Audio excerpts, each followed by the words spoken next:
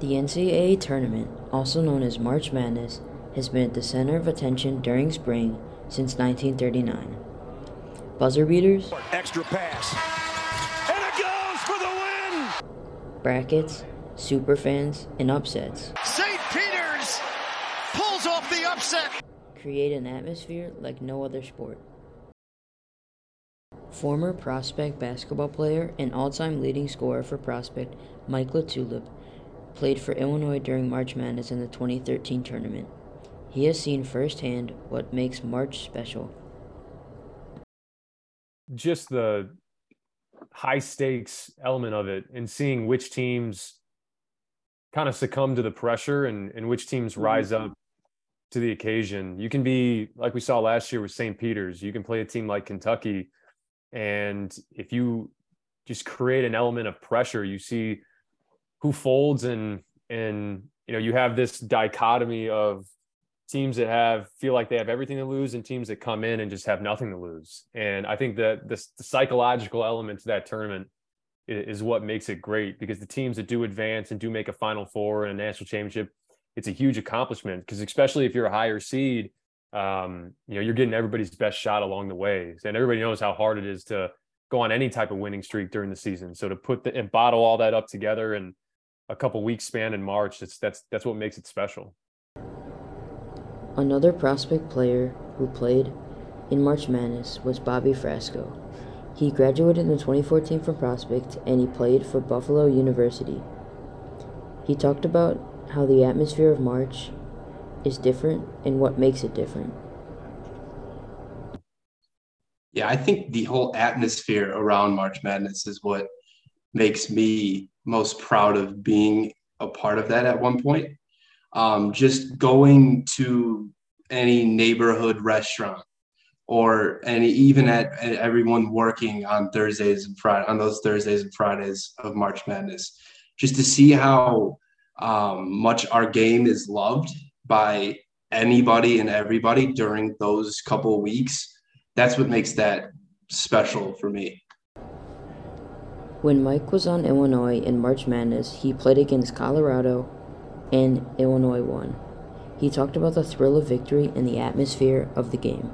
Winning that game, there's nothing like it, because you advance to play a top seed. We advanced and played Miami, if you remember, with Shane Larkin, and just a really, really good team. And my favorite part of that, Bobby mentioned the atmosphere. So we were the second game after Minnesota and Florida. So when you get tickets for the session. So when we played Miami, we obviously had Illinois fans there, but we also had Minnesota fans that were rooting for us and Florida fans that were rooting for us because they didn't like Miami. So we had three fan bases in there that were rooting us on. Before and after playing in March, both Bobby and Mike watch March Madness and enjoy it. One of Bobby's favorite moments from past tournaments was in 2005 when Illinois played against Arizona. The reason I was so invested in it, I liked Illinois so much that year, just because that team was so good. I mean, they were undefeated, or they lost one game before that at that point. And I was in Arizona with Arizona fans, and I was like 10 or 11. And when they came back and won, that was probably the greatest feeling I've ever had, when a team came back and won. Finally forced to shoot, and the ball game is over. Illinois in overtime advances to the Final Four. Mike's most memorable moment was this. Best buzzer beater would probably be the throwback to Chris Jenkins for the national championship. And 3 seconds at midcourt. Jenkins gives it to Jenkins for the championship. 2016 for Villanova to knock off North Carolina, because you had Marcus Page hit the shot before to tie it, and then they dribble up and hit the throwback. But I think historically, if you go back, people always say, hey, was it a good shot or was it a good game? I didn't think that was the best game. North Carolina made a late run, but Villanova was up 8-14 most of the game. So the game wasn't the best. The best game that ended in a buzzer beater to me was UCLA Gonzaga a couple years ago, when Suggs hit the buzzer beater, the bank shot to send them to the national championship, because that that felt like a game that just had haymakers the whole entire game. They were jockeying back and forth, and then it ends with kind of the knockout punch. So those are the two. The atmosphere outside of stadiums is one thing, but the crowd atmosphere during March Madness is also crazy compared to other sports. The stadium for last year's Final Four was sold out, and over 18.1 million people watched that year's national championship, according to Wallet Hub. Mike will never forget the atmosphere in the arena when he played in the big dance.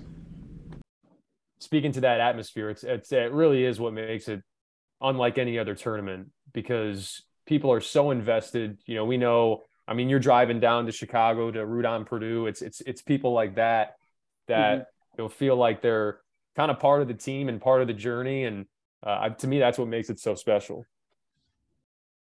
Along with the games themselves, another great part of March Madness is the creation of brackets and predicting which team will win. Mike and Bobby both made brackets and think being wrong is the best part. I do a lot of radio stuff in media now for basketball. So I'm asked my opinion on a lot of things.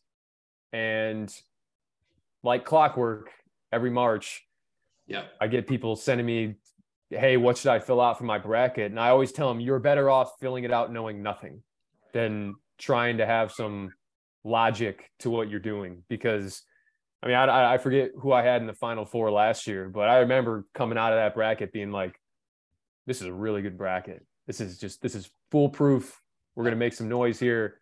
And by about, I don't know, 4 p.m. on Friday of the first week, my bracket was torched. So that's what makes it fun. It's the fact that you know, you're always chasing the perfect bracket and no one's ever done it. These guys aren't the only guys who make brackets. All around the country, people make brackets every year. On ESPN alone, 20 million people filled up brackets. Lots of prospect students also make brackets. One of those students is sophomore Finn Whalen.